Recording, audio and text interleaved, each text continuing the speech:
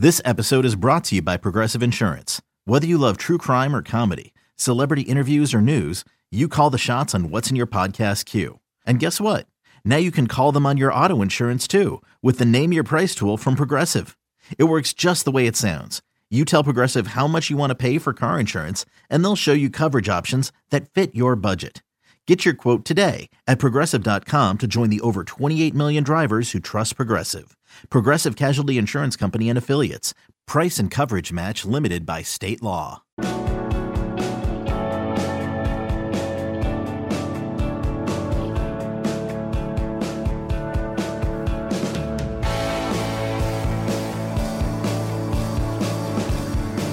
All right, welcome in. Late Kick is live. It is Thursday night, September 3rd, the year of our Lord, 2020. We have a jam-packed show. So mad at myself right now. Here's a little behind the scenes, a little inside baseball. When it comes to YouTube, if you run a channel, and I am tasked with running our 24/7 Sports YouTube channel, and you post more than 3 videos within a 24-hour period, YouTube says, that's too many videos. We're not sending out notifications to your subscribers for 24 hours.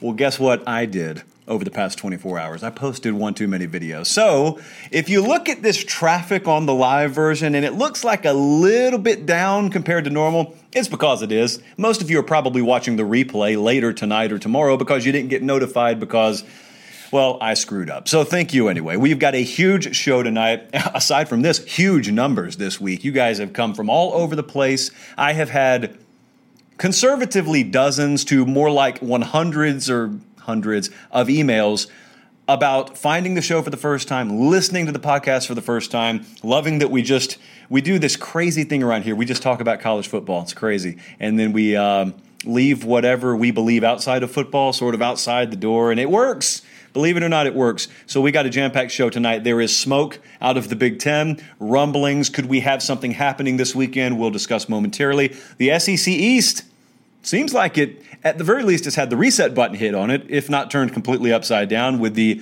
opt-out of Jamie Newman at Georgia. We've got intel from several fall camps, the very latest. We try and design this show to where after you come here and you watch it or you listen to it, you are totally caught up with everything you need to know in the world of college football.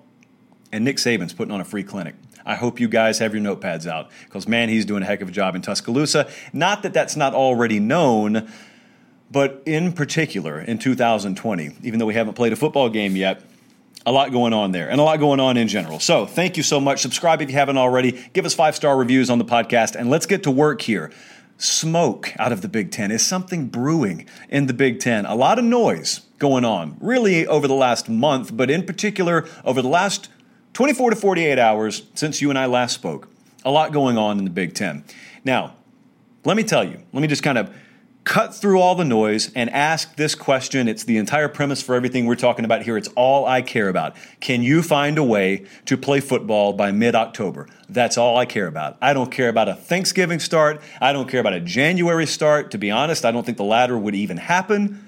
I care about, and most Big Ten fans care about, starting a football season with everybody on board or with 75% of them on board by early to mid-October.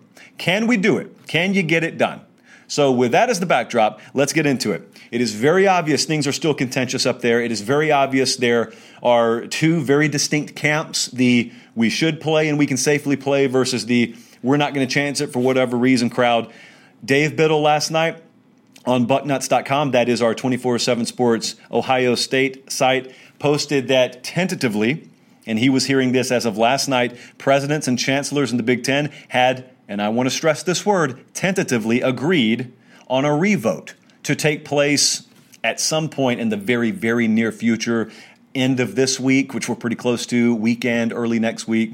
No one's had, really, when something's tentative, you can't have many details nailed down. Now, the same reputable people that I've kind of learned to follow in the Big Ten have cautiously suggested, yes, along with Dave Biddle, sort of hearing the same things. I know a lot of you have heard Dan Patrick say similar things, but just as much as you've heard that, you also have, for instance, CBS Sports' Dennis Dodd today on Twitter. No immediate plan for presidents to meet per multiple sources. One source going as far as to say to Dennis Dodd, October 12th ain't happening. October 12th, an important date because a lot of people suggest that October 10th or 12th, 10th I think is the Saturday, is the latest you could start a Big Ten season up there and still kind of work your way into the stream that everyone else is swimming in, and that stream leading to a college football playoff. So that's why I'm asking, as the backdrop again, can we get something started by early to mid-October? That's what's most important. It is, to me personally, mind-boggling that we're still having this debate. That's, to me personally, should be noted, Central Arkansas and UAB are set to play, I think, tonight, maybe kicking off even as we speak. 0 positives this week. Central Arkansas had a game last week. Seems like about 24 hours ago they had a game. 0 positives. They're finding a way to do it. So that could be anecdotal. I think it's noteworthy. That's why I present it here. I am willing to forget everything. All the criticism that you could have about backtracking and waffling, forget all that. You get this thing off the ground in early to mid-October, I'm willing to forget everything, eraser to the chalkboard, and let's just go with the season. Now, as for what I think about all this, I think something's happening. I think that's pretty obvious. To me, there is too much smoke from people who are very dialed in the Big Ten to believe that nothing's going on behind the scenes. Now, all the while, what has been going on and what has served as, I think, the impetus behind a lot of this is the lawsuit in Nebraska. People who are dialed in on this know to pay attention. We suggested to you as soon as that thing was filed, the feedback we were getting from folks in the Big Ten was pay attention to this lawsuit in Nebraska. Now, if you haven't been paying attention, the most recent development there was the Big Ten was told you got 10 days to provide in discovery what they're asking for. And most notably, what they're having to provide is they're having to provide an account of what actually happened, what transpired. How did you arrive at the decision you did? Who voted how? And you don't have to really reveal who, but you have to provide us documentation. All this stuff's supposed to be recorded. So you got a sworn affidavit here that says there was a vote taken, yet you got multiple ADs up there that have gone into the media and said, we don't think a vote did happen, we don't know if a vote happened, so provide that. We want some clarity. And I don't think it's any coincidence that as that comes down, you sort of get this reinvigorated notion from behind the scenes that maybe we're considering a revote in the Big Ten. So a few things could be true here. No way to know. I think it is about as fluid and as solid right now as trying to nail Jell-O to the wall. I think one of these things could be in play. The first thing is, for whatever reason, the Big Ten and the powers that be there, the presidents and chancellors, they could be terrified at what that discovery process could reveal. I don't know why that would be. I don't have to know for them to be terrified, though. It should be noted, one of the conditions of this lawsuit, if you reinstate this season, we're dropping it. Translation, what we normally would have revealed in discovery doesn't get revealed. So whatever that would be is whatever that would be. But it could be that somebody up there or many people up there are worried enough about what would come out in discovery that they're willing to overturn their decision and start the season. That's one possibility. Another possibility is they could have decided exactly as they have suggested to postpone the season. They just didn't do it with proper protocol. And so this is to close all the loopholes and just make sure the proper protocols are followed, and it may be that they arrive at the same conclusion. I can't say that that is a definite impossibility, so therefore by default it is a possibility. Maybe this entire thing is to decide to start in late November or January. Hope not, but maybe that's the case. But all the while, I think people with some common sense about themselves are rightfully asking, if this is true, and you've got varying opinions out there as to whether this is even happening, but if this is true, if the Bucknuts report and Dave Biddle's report is true, and there is a revote that is getting set to take place in the Big Ten about restarting the season, would they really allow that to be publicized only to arrive at the same conclusion that they did the first time? Whew, that's tough. It would be very tough to swallow.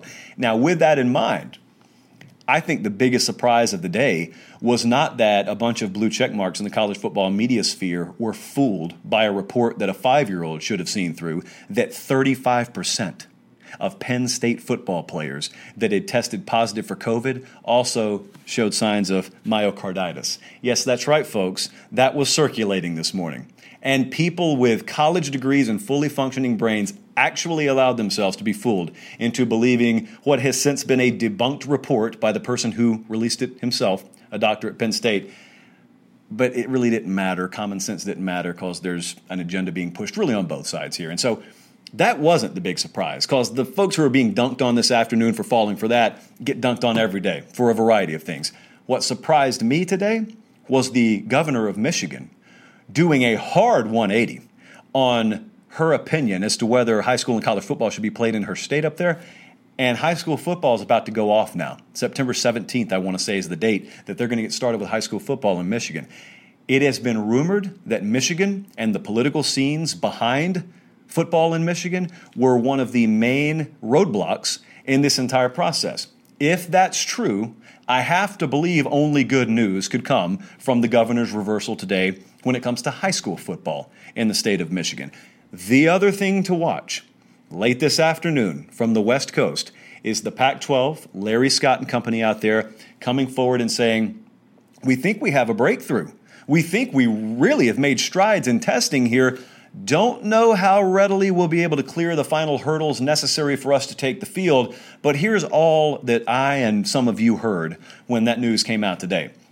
You heard really good news, okay? That's good news on the surface. But behind the scenes, what it could mean and what it could tempt a lot of people, and I hope this doesn't happen, but what it could tempt some people in the Big Ten to do is, okay, well, let's find common ground here, happy medium. We're not going to wait till the spring, but we're also not going to start October 10th. Let's try and marry up with the Pac-12, and let's go for our Thanksgiving start, and kind of we'll just play our seasons in a parallel fashion, and we'll have a good old-fashioned February Rose Bowl, which I don't think a whole lot of people would be crazy about. So let's hope.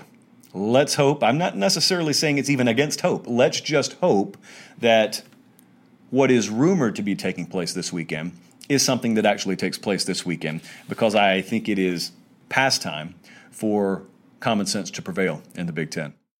Introducing the two-way V4, where groundbreaking fuel cell technology meets fresh foam cushioning for the ultimate performance. With fuel cell, each step feels explosive, delivering unparalleled energy return. Paired with fresh foam, experience maximum comfort throughout the game. Its lightweight textile upper offers support and breathability without sacrificing agility. Whether you're hitting the clutch shot or locking down the opposition, the two-way V4 gives you the tools to play at a high level. Learn more and purchase the two-way for yourself at newbalance.com.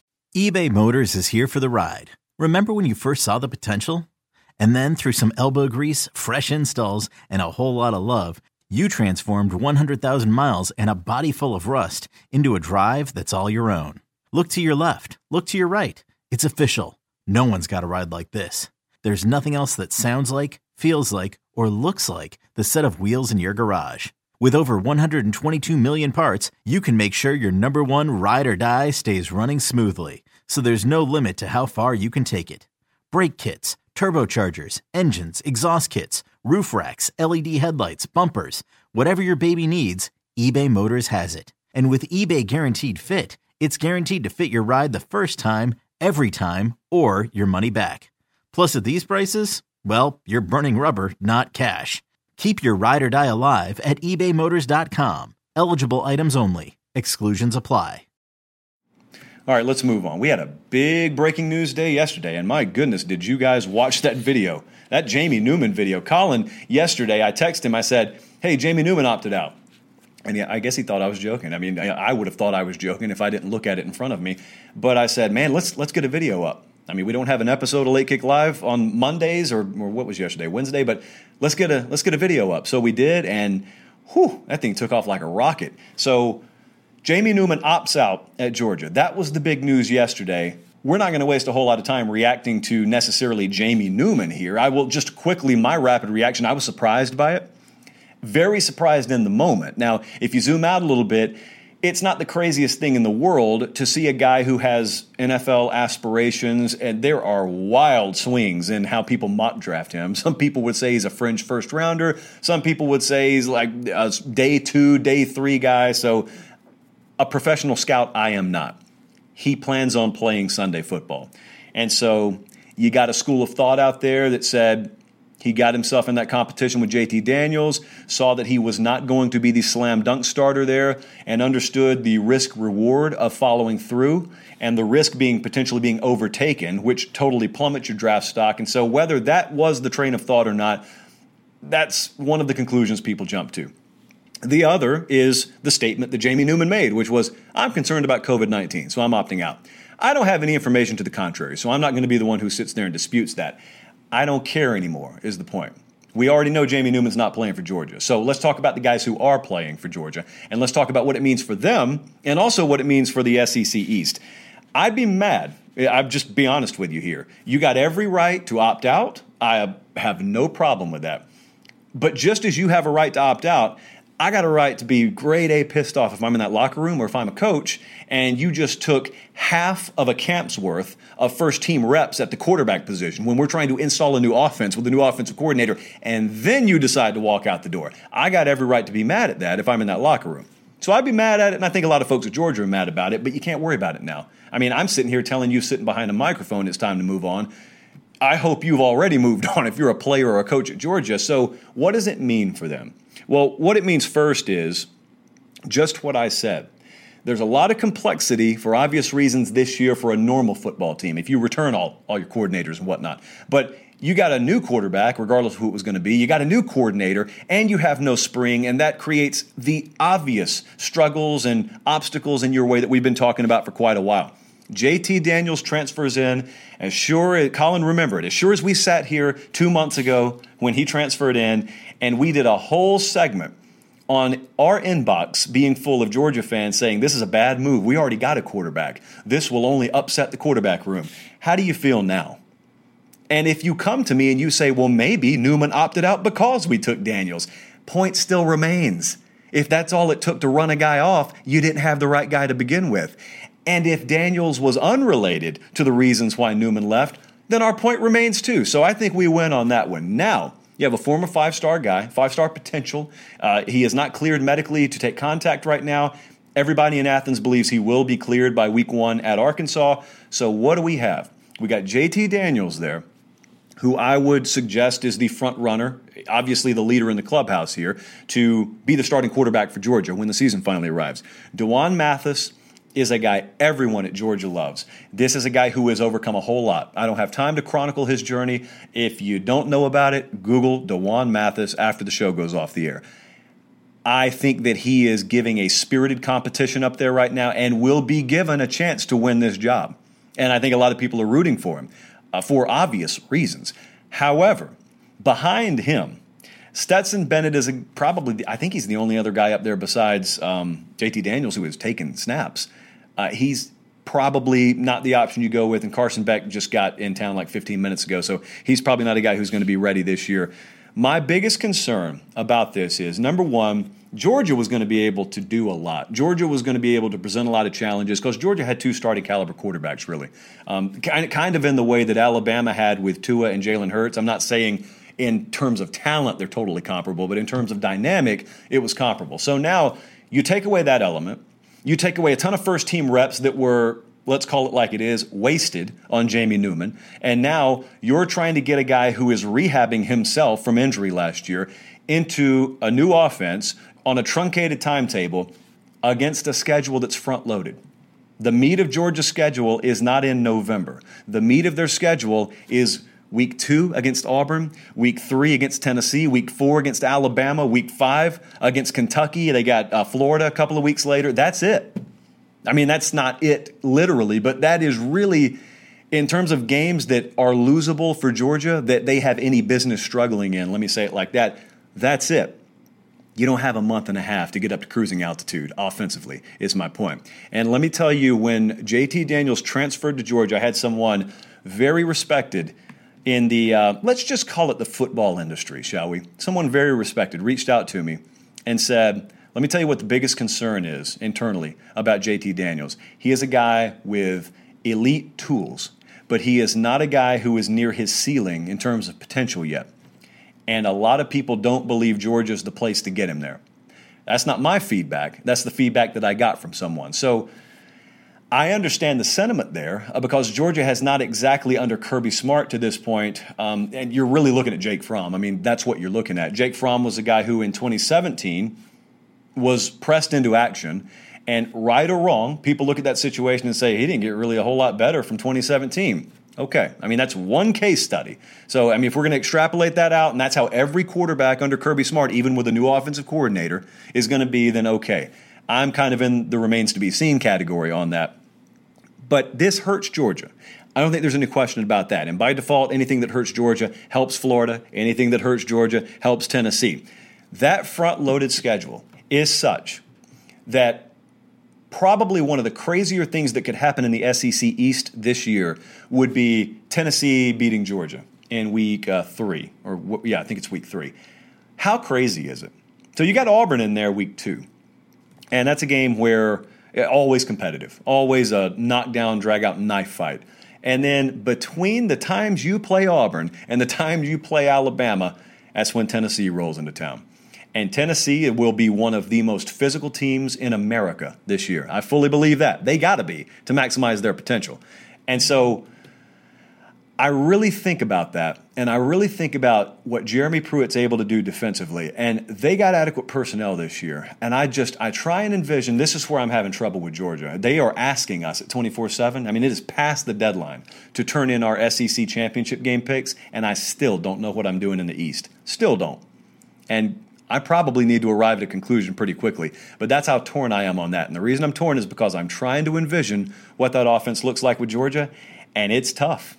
It's really tough. And if anyone out there tells you they have a definitive idea, you don't even know definitively who's starting at quarterback. And if you thought so 24 hours ago, then you've had to hit the reset button. So for that reason, I think it's more than fair to talk about hitting the reset button here. And with every day that passes, and with every day that I get more confident in, for example, Florida's run game, and every day I get more confident in Tennessee's offensive line, and just facets of these teams, and then I look up there in Athens and I say, well, a lot of my encouragement around you was attached to Jamie Newman at quarterback, and he's not there anymore. It doesn't push Georgia, down the Plinko chart any, but it certainly turns that into an anyone's ball game sort of deal in the SEC East again. So we got predictions coming very soon in the East, so I got to nail myself down one way or the other. Now let's talk about camp intel. There's a whole lot going on, a whole lot you need to know, and let's get right to it. I love the competition going on at Texas, not just one position. We have talked about this, I think, a few times now. Chip Brown and Taylor Estes, the folks over on Horns 24/7, have done a really good job chronicling this. Brennan Eagles, for example, just to pull some names out of hats. Brennan Eagles is a guy who's a returning starter at wide receiver out there.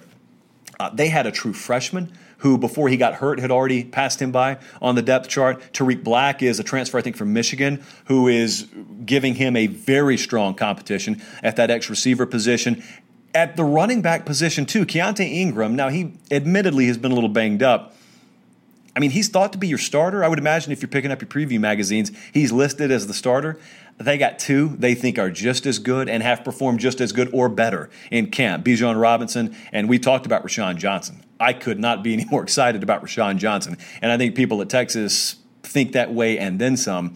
The one area that I've kind of been watching, and I keep seeing it talked about, is I think they feel really good about the left side of that offensive line. The right side, that's something that is worth monitoring. I think they open against UTEP. Don't necessarily know how much we're going to learn in that game, but there are several layers of this team. We talked about the competition at DB too. When I start reading practice reports and I start getting intel from insiders close to a team, and you're talking about returning starters possibly being bumped down the depth chart, virtually every team who has ever contended for a championship, you hear that about them. That doesn't mean every team that has that happening is going to contend for a championship. But if you reverse engineer it, that's what practice is like in the preseason. You got guys who, on a normal team, would probably be referred to as incumbent starters. On the championship caliber teams, those playoff contending teams, that's not the way it works, because they recruit so well that by default, their true freshmen in some cases are better than their returning starters the day the freshmen step on campus. That's happening. That's happening at Texas. That's a really, really good sign. LSU's defensive line is another thing that I've got my eye on very, very closely. Obviously, because of the attrition down there, most recently, Tyler Shelvin opting out of the season. They've had several guys along the defensive front that are supposed to be there that aren't there. And as a result, this is no mystery, but Ed Orgeron kind of confirming this, they got true freshmen that they're going to have to count on the defensive line. That's not a place anyone wants to be in the SEC. And these true freshmen, that they're going to be counting on are about as talented as it gets. So make no mistake about that. Gilroy and Roy, who kind of sound like the same person, but they're not, those are studs. Both of them were guys that could have gone anywhere they wanted to. But here's the thing. They're true freshmen. And so you just say that out loud generically. You want multiple true freshmen starting for you on the defensive line? Well, of course you don't. But the fact of the matter is LSU has to have that. And so the reason why those guys have to pan out, I mean, they have to be I'm not going to say all SEC caliber, but they have to be able to stand in there for, 10 weeks this year? And they have to be able to do it as true freshmen, which most true freshmen aren't fully equipped to do at this level, is because there is not much behind them. That's the depth situation there right now. And as a result, it's no mystery. When you talk about Auburn or A&M or Alabama, they'll run it 50 times at you if that's what it takes. They don't care. The pounding that you got to take in this league, you know about it. You're LSU, man. You pride yourself on doing it. And this is not even to venture into the murky area of what-ifs, because you know what the what-ifs are. You think the worst case has already happened, but see, we haven't even started the season yet. The worst case for 2020 hasn't happened yet. Worst case would be, God forbid you wake up tomorrow morning and you've had an injury to one of these remaining defensive linemen, or, you're rolling into week 4 and someone sprains their ankle Thursday at practice. The depth situation is very perilous there. They have immense potential in these kids, immense potential. But they are true freshmen. These are not guys that they wanted playing 60 or 65 snaps in a game as true freshmen, and they're going to have to now. Let's shift it back. I didn't break this down a whole lot when we were talking about Georgia, but just quickly, that Georgia offensive situation, the quarterback situation, and then the offensive situation, because there is uncertainty there right now, and because of that schedule being so front-loaded, JT Daniels, I will maintain that I think he's going to win that job after a spirited competition with Dwan Mathis. But wide open is the way that I saw Rusty Manziel over at Dogs 24/7 referring to that quarterback battle at Georgia. And I don't doubt that. I just think that JT Daniels is going to be the guy who emerges on top, and I think most people in Georgia circles believe that. But here's what I'm most excited about with Georgia. When you start reading practice reports and talking to some folks in Athens, and they talk about Zamir White, there hasn't been this much excitement around Zamir White since he committed. Zamir White's a guy who's had a couple of knee injuries himself, and now he was back last year, and it's one of those classic, let's get 2 years removed from rehab and surgery and let's see what we have. Well, it looks like, cautiously optimistic here, it looks like what we have in Zamir White is what everyone hoped and expected he'd be all along. You hope that's the case, because I don't exactly get the impression that the game plan in week 1 or 2 or 3 will consist of Georgia trying to go out and throw the ball 55 or 60 times. So I don't think that there's any, at the very least what yesterday probably did is it probably confirmed there is no radical offensive shift coming to Georgia this year. They're going to lean on defense heavily and with good reason, probably going to have the best one in America if I had to put my money on it, and they are going to try and pound people into oblivion like they've always tried to do.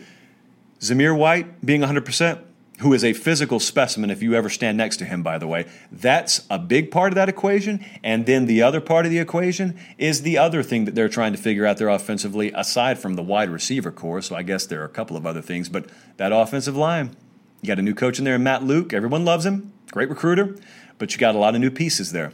And just like the quarterback position, what are you doing? I mean, you're rolling into fall camp. You're on a truncated timetable. And you got Arkansas a couple of weeks away, and after that, it gets real in a hurry. Got to have that stuff figured out. Got to have it figured out. Now, the last team that I wanted to talk about here is Miami. Miami starts a little earlier than the SEC does. They play UAB next week. I want you to pay attention to this game. Miami is not some 6-touchdown favorite in this game. UAB is favored by many people to win their conference this year. Bill Clark has done a great job resurrecting that program, not figuratively. They didn't exist 4 years ago. They were out of action, totally. I mean, Bill Clark was sitting at home on Saturdays watching games. So UAB's back. They have replenished that roster, and so Miami's favored by 16, and this game's at Miami. So how does Miami's offensive line look this year? Because last year, I remember this time of year, actually, last year, everyone was saying the same thing they're saying right now, and that sentence is, We'll go as far as this offensive line will take us. Well, it turns out there were more questions than just the offensive line at Miami last year. However, that was a big one. And I think it's fair to say that the offensive line is still the biggest question to me on this team going into this year. They started 2 true freshmen on the offensive line last year. I'll tell you one of the biggest differences when you look at experience with them is this year, every starter, preseason starter, projected starter on that offensive line will enter this year having at least 2 years of experience in college under their belt. Everyone will at least be in their 3rd year. So I certainly wouldn't say that's a bad thing.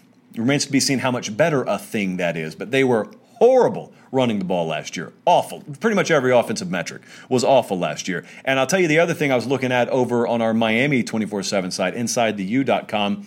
The guys over there were talking about another thing that I think you've heard a lot from down there, and that is how much better equipped they are at the offensive tackle positions. Last year they had guys at tackle that they didn't really, in an ideal world, want at tackle. And through the transfer market, now they are able to push guys around and put tackles at tackle, guards at guards, center at center. And that's really good because you got some really good edge rushers in the ACC, and you better be equipped to handle them. And with all that, now we wait one more week and change, and we finally get to see Rhett Lashley and De'Aaron King, and we get to see that running back stable that we hope will be completely transformed. And we get to see finally how legit a threat is Miami going to be in the ACC this year. I was over on the board the other night with Miami, and I told them, and I'll tell you, we at 24/7 Sports, we're doing our season predictions, and we're turning them in, and we're going to release those early next week. So look forward to that. And we were doing order of finish in the ACC, and I was looking around just for fun, and some people have Miami finishing like 7th or 8th in the ACC. I have no clue what people are smoking. I really don't. And you don't have to pick them to beat Clemson by any stretch, but my goodness, I understand what the questions are. You're telling me that you have 6 other programs. You're telling me half of that conference just about you're more confident in than Miami. That's interesting to me. Hey, predictions are predictions for a reason, but suffice to say, I will not have Miami finishing 6th or 7th in the ACC. I wanted to wrap up with this. Nick Saban has been putting on an absolute clinic at Alabama. Really, you could argue for the better part of like a decade and a half now, but in 2020, he's really been putting on a clinic. I'll tell you what the best part to me about our 24/7 Sports YouTube channel is and the Late Kick podcast feed. It's free to subscribe. You don't have to pay anything. I mean, the best things in life sometimes cost a lot of money, let's be real, but this is free. And that's why I love it so much, and that's why you should love it so much. And subscribe if you haven't already. 5-star reviews appreciated. But here's the thing.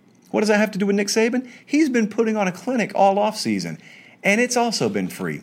If you have been paying attention as a fan, as a coach, as an athlete, have you been paying attention? You know those stereotypes about age, and you know the older you get, the more set in your ways you are, and you stop learning, and you're slow to adjust. Well, Nick Saban regularly shatters those, and he has really to a critical degree in this offseason. Let's talk about all the issues that college programs have faced.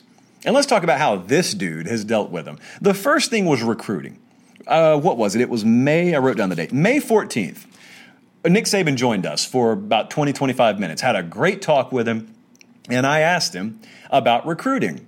At the time, in the 24/7 Sports team rankings, Alabama was ranked somewhere in the 40s. And so I asked, because it was obvious there were different approaches being taken in recruiting. I asked him, hey, how are you handling this? No camps? You can't go out on the road? The spring evaluation period has been shot. Everyone's in quarantine. How are you going to handle this? And, you know, a lot of the fans were freaking out. And he kind of yawned and shrugged his shoulders and said, we'll be all right. That's pretty much what he said. We'll be fine. We have confidence in the way that we're doing things. Today is September 3rd. Alabama is neck and neck with Ohio State for the number 1 recruiting class in the country. And it is, September 3rd. So, I mean, they've got a ways to go before even the early signing date if we still stay on track for that. He has put on a recruiting clinic, the likes of which you've even rarely seen if you're an Alabama fan. What was issue number 2? And we're obviously not going in chronological order here because a lot of people were, I'm talking about 5-alarm freaked out by losing the strength coach there, Scott Cochran. I mean, there were reputable people in the college football world who said, it's obvious things are crumbling up there, man. I mean, this is a sign that things are shifting in the SEC. We fast forward a few months, and I talk to people at Alabama regularly. I don't know that I have ever seen this collective level of excitement about players, period, much less personnel and staff, as I've seen about the new sports science and strength conditioning duo they hired in Matt Ray and David Ballou out of Indiana.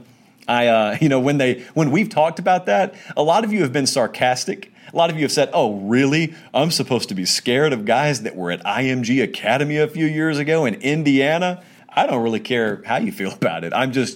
I would advise you to watch Alabama this year and in the coming years and take a look at how thin that injury list is so far this offseason. I hope this desk is made of wood. I just knocked on it. Going to be a big difference. From everybody there to a man, going to be a big difference. So weathered that storm quite nicely, and it turns out it really wasn't a storm at all. It was more an opportunity. What's issue number 3, Ben? COVID, obviously. And again, this is in no particular order. COVID and player safety. And all the freak out over what was going to happen when you get kids back on campus. And not only have they, and to the conference's credit, a number of other teams in the conference been at the forefront of this, but hey, Nick Saban's also been at the forefront on messaging, and they've probably handled it in about as spectacular a fashion as a program, as an organization, as anyone. You haven't seen headlines, even as the general population at the University of Alabama has been in the headlines for the wrong reasons. Football program, taking care of themselves, basically bubbling themselves. Issue number 4, and it's cropped up big time in the SEC, opt-outs, roster churn. Now again, this stuff could change tomorrow, but I've listened to a number of his players talk about this, and I've listened to himself, Nick Saban, talk about this. His players sound just like him. When talking about this, his players have sounded just like him. I don't know if people understand how big a skill that is to be in your, late 60s, early 70s, and to get 18 and 19-year-old kids to adopt your mentality. You know how hard that is? 18, 19-year-old kids who are the best in the world at what they do, by the way, to adopt your mentality, but yet they sound like robots. They're all singing the same tune. And so I don't get the sense that you have a whole lot of opt-outs coming from Alabama, and that's as your neighbors down in Baton Rouge are dealing with it blow after blow after blow. And I listen to Alabama's players, and I don't think it's coming. And the other thing, and I really couldn't care less one way or the other where you fall on this. I mean, when I say I couldn't care less, I mean I really, really, really couldn't care less. But the whole social unrest deal that's happened over the past few weeks, if you were to just hit mute on your TV and just watch the images, I would imagine there are some PR firms out there who are being paid millions to tens of millions of dollars, who would not be able to deliver a more picture-perfect result than what Alabama's ended up getting out of all this. Do you understand what that right there does? Again, let me pause and reiterate, regardless of what you think one way or the other. If I'm Nick Saban, my job's really to listen, and so that's what he's done. And I listened to what he said. I didn't really find anything all that controversial, to be honest with you. But my goodness, PR firms, free of charge, haven't charged a dime. Watch and learn. And then, by the way, if you don't think that that's a clinic being put on, just trust me when we hear some things that are happening behind the scenes with other programs, that is a clinic that's being put on. And that is why that team in Tuscaloosa is once again going to be one of the very few favorites to win the national championship this year. And with that, we're just about out of time. A reminder, by the way, we released our second of 2 Late Kick Extra podcasts for this week earlier today. We're doing that 2 times a week now. We do Late Kick Live, as you're watching right now, 3 times a week. As I told you Tuesday night, and I'm going to reiterate now, we are getting great feedback from our management, essentially, because of you. You guys have been subscribing, the comments, the Twitter traffic, the 5-star reviews, the comments here, everything has gone through the roof. We had easily our best traffic day. What was it, Colin? Monday. So we continue to set records and then break those records and set records again and break those again. And I say we because it's you doing it, because we could do this show in an echo chamber and it wouldn't matter one bit. So thank you so much. We continue to tailor the show based on your wants and your request. Keep them coming. You are also what drives those Late Kick Extra podcasts, which are just Q&A. So continue to send me questions. And I had one today that had nothing to do with football. Someone asked me about the most chance encounters that I've had at games. And so I told a story, I think it's like the second question in today's podcast. I told a story about how in a 7-day span, I got kicked off an elevator for the governor of Louisiana and the president of the United States. 7-day span, got cut in line twice. So I haven't had really good luck at press elevators, but we have been having good fortune with this show. So I'll take that trade-off. Thank you so much. For Director Colin, for Jordan, who's been doing a good job in his own right, brand new to the podcast team, along with Tani, I am Josh Pate. This has been Late Kick Live. Thank you so much for watching. Have a great rest of your evening, and God bless.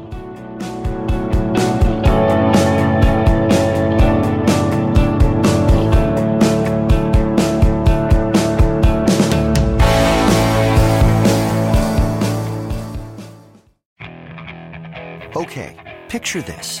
It's Friday afternoon when a thought hits you. I can waste another weekend doing the same old whatever, or I can conquer it. I can hop into my all-new Hyundai Santa Fe and hit the road. Any road. The steeper the better. Because my all-new Santa Fe is available with H-Track all-wheel drive, so I can hit the trail without a worry in the world. Heck, with 3 rows and best-in-class rear cargo space, I can pack the whole family in with all our gear. We've got available dual wireless charging for our phones, so we'll never lose touch with civilization, and we won't lose touch with the primordial power of Mother Earth. So which is it? Waste the weekend or do something a little more epic? And conquer it in the all-new Hyundai Santa Fe. Visit HyundaiUSA.com or call 562-314-4603 for more details. Hyundai, there's joy in every journey.